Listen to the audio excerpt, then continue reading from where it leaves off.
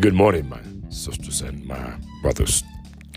Welcome to June 27th, 2023. I have a question.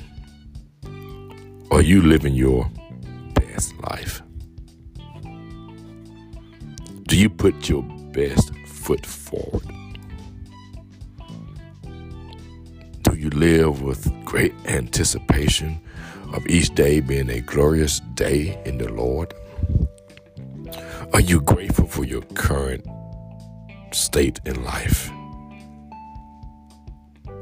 Are you still desiring to have more, to be blessed beyond measure? Well, the question that I really have, your best life should include servanthood. Read Luke 19, 1 through 9 in your study time. We'll discover that Jesus met a man named Zacchaeus. There are three things that I want to share with you: awareness, availability, and acceptance. Now, though surrounded by a crowd, Jesus stopped and took notice of one man who was perched in a tree, a sycamore tree. Zacchaeus was hated and rejected because he was a tax collector. Despite his wealth, something was missing in his life, and Christ recognized his need. People all around us are searching for hope, but we're often too preoccupied to notice.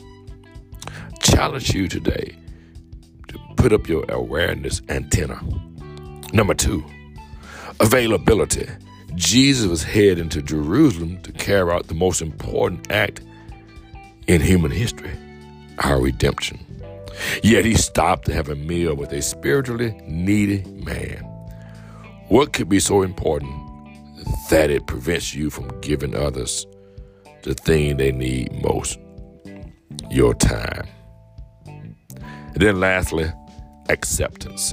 Although Zacchaeus was a notorious sinner, Jesus didn't say, clean up your act and then I'll come to your house. We are called to love people, not to fix them. How are you doing as serving those around you as you live your best life? Maybe it's time to slow down and open your spiritual eyes to see if there's someone you can help. God places opportunities all around us, but if we are not looking, we will miss them. Look for the opportunities that God sends you to be a servant. Be aware, be available, and be accepting of people.